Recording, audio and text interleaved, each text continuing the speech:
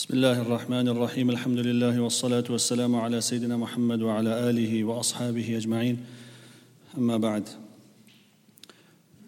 One of the verses that will be recited inshallah in tonight's Taraweeh is of utmost importance for the protection of the fabric of society as well as our spiritual protection from the attacks of shaitan. Allah subhanahu wa ta'ala revealed the verse يا أيها الذين آمنوا إنما الخمر والميسر والأنصاب والأزلام رجس من عمل الشيطان فاجتنبوه لعلكم تفلحون. O people of Iman, know well that intoxicants, gambling, idol worship, and that which goes with it, these are all from the handiworks of shaitan, and it is rijs, which Allah subhanahu wa ta'ala says filth, which is physical and spiritual contamination. So therefore abstain and stay away from it لَعَلَّكُمْ تُفْلِحُونَ, so that you may acquire success. The ulama have stated that intoxicants, it clouds a person's mind and it has negative effects on a person's personality. He is unable to protect his own self-respect. He is unable to ensure that he maintains the dignity required from a normal human being, let alone a Muslim. And therefore, Allah subhanahu wa ta'ala mentions this with idol worship, whereas idols is actually something which takes a person out of the fold of Islam. And consuming something which intoxicates doesn't take a person out of the fold of Islam. Yes, it's a major sin. It will only affect a person's iman if a person justifies the taking of alcohol or the taking of some type of intoxicant, saying that it is not haram. So something which is explicitly prohibited in Sharia, if we reject the injunctions of the Quran directly, then that would have a negative effect on a person's iman. But to show how serious it is, Allah subhanahu wa ta'ala mentions it just before mentioning the worshipping of idols, the evils thereof, and how a person should abstain from it.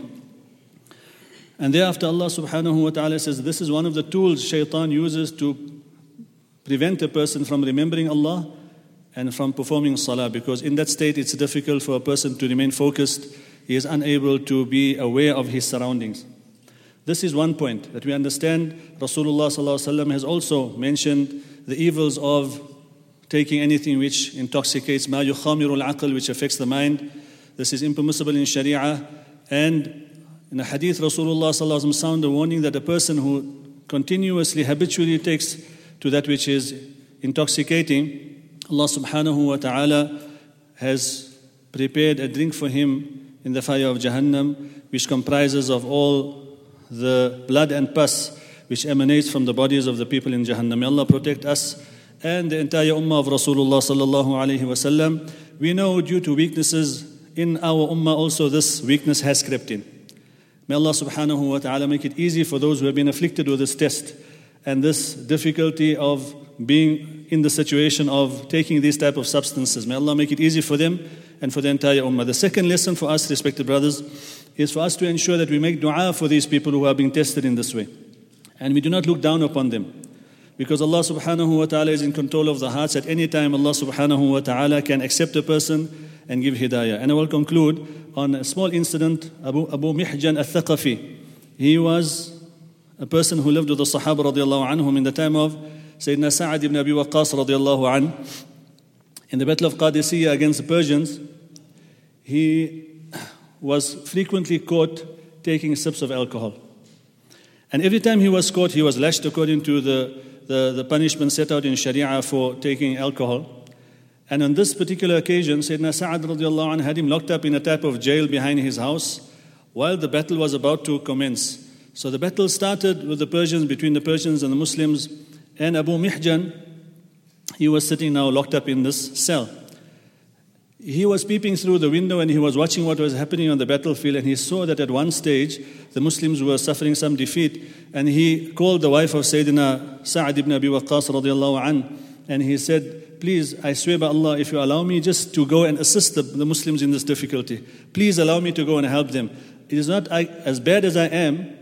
I cannot bear the thought of being in prison and in shackles while the Muslims are in difficulty. So she said, okay, if you give the pledge and oath in the name of Allah, I will allow you to go. So he goes and he takes the horse of Sayyidina Sa'ad, because Sayyidina Sa'ad was the Amir. He himself was ill. He was sitting on an elevated area watching over the battle, and he was giving the instructions from there. So Sayyidina Sa'ad radiallahu an notices this person, wherever he goes with this horse, whoever's in front of him, he finishes them. Wherever he goes, he is changing defeat into victory. Until he comes home at night and he tells his wife, she asks him, what happened today on the battlefield? He says to her that I saw something very amazing.